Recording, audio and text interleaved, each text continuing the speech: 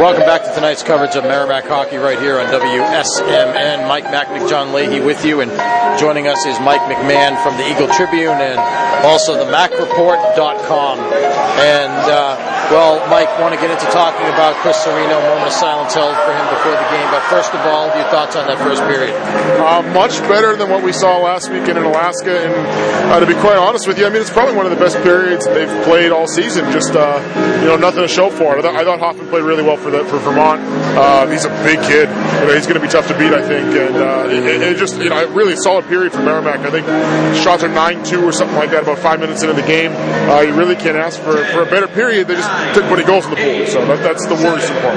Big concern, obviously, the special teams. We got a chance to see both the power play and the penalty kill in that period. Your thoughts? I thought the power play looked better. I mean, they definitely got more pucks to the net. I know that was something that they wanted to work on, and it seems like that message was heard loud and clear. The penalty kill, I thought the penalty kill looked all right, especially on the first penalty that they had to kill. I think it was Toomey. It looked great. And then, even the power play goal they allowed was sort of a bang-bang play. It wasn't really anything I think the penalty kill did. It was just one of those things that puck squirts out to an open man, and he happens to be able to put the puck in the net.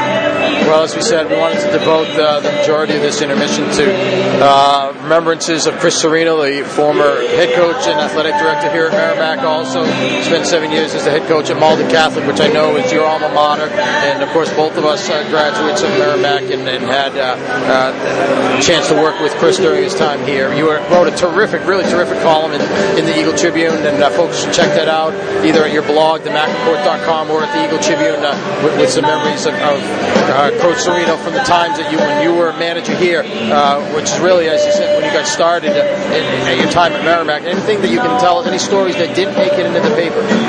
Oh, you know what? There was a... Well, let me qualify it. Anything that you can tell us. There's one, and this just, I think, goes to show the type of guy that he was. We were out here practicing one day. It was probably my first year working for him, and there were some kids up in the grandstand, sort of on the far side of the ice, across from where we are here in the press box, and they were taping up and painting the drum that's in the student section, still the student section now, I believe. That they had dug it out of the equipment closet upstairs, and they were putting a coat of paint on it because they were going to start using it. And Coach Serino saw him doing that, and in the middle, I think it was right at practice ended, or maybe even in the middle of practice, yelled over to him, asked him if they had any shirts. Did they have jerseys? And at the time, they didn't, because I don't even think the bookstore may have been selling them, but they may not have been at the time. I'm not even sure. And he took these 4 or 5 kids that they were Merrimack students, the 4 or 5 kids that were doing it, and brought them in the locker room and grabbed 4 or 5. They were the old practice jerseys, but they were Merrimack jerseys, and told them to while they were up in the stands, make sure they had these on. So there was a lot of little things like that in my opinion, went a long way in making the experience for a lot of people, whether it was fans or just people involved in the program. He went above and beyond on a lot of different levels. I think. You got a chance to see things from the inside, as it were, as the manager, traveling with the team, being here every day. I'm sure you got a lot of opportunities to talk with him and see things that other people didn't get to see. What was he like? What was it? What things did you see that maybe were different from what people would have thought?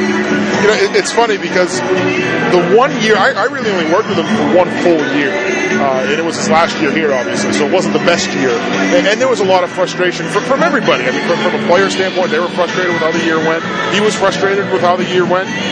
But one of the things, as frustrating as it gets, and when that happens, people are going to yell and scream at each other. That's part of life. That's how it happens. And the one thing that really stood out to me was, he would potentially even maybe get in a player's face or have to yell at a player between periods, but a coach has to do that sometimes. And then you'd see him either after the game or even before they went back out on the ice for the rest of that period, take that guy aside and go over and whisper something to him and just sort of say, like, I did what I had to do, but at the same time, I mean, it was still very much, you were on the same team, so it was just trying to get everything out, getting everything out of the team that he could. And so it was definitely a frustrating time, I think, for everybody. But at the same time, I think you learn a lot about people when you have situations like that. Yeah, one of my favorite stories I told you has to do with the game against UNH that was here. It was relatively early in his tenure, and the team's losing 4-1. Of course, UNH won for like 1996 to whatever it was, 2002, I think, stretch of like 6 years. They won something like 20 games in a row against Merrimack. They tended to come into this rink and beat him up, but the width didn't matter. And so UNH is winning yet again 4-1 in this rink. There's about 5 minutes to go in the game, and everybody in the rink is sure that UNH is going to win, and so Chris Serino, he pulls the goaltender. He removes the starting goaltender. He puts in, might have even been the third string goalie that he put in to get him some game time. And so they're trailing the game by 3 goals at that point. Well, wouldn't you know, right after that, the next couple minutes, bang, bang, they pot 2 quick ones, and now it's a 4-3 game. The place is rocking. The place is going nuts, and they end up still losing the game. But boy, it was interesting those last couple of minutes. And one of the things I always remember, he comes in there and somebody asked him, thoughts on the game. That's what they always say. Thoughts on the game, and he says, I didn't believe in my team tonight. He says, they showed me something. I thought that game was over, and they showed me it wasn't. And it was just silent for a few seconds, and then one of the writers, and I think most of them were from UNH then, because that was usually what happens. I think one of them said, did you say that to the team? And he said, yeah. He said, I have to. He said, they have to listen to me. He said, when they screw up, they have to listen to me, get up and yell at them and tell them that they screwed up. Well, when I screw up, I got to tell them, and I screwed up tonight. That's what he said. I mean, that really impressed me. Yeah, brutally honest. Yeah. That's the thing. I think he was a pretty honest guy, and that's not everybody always liked to hear it.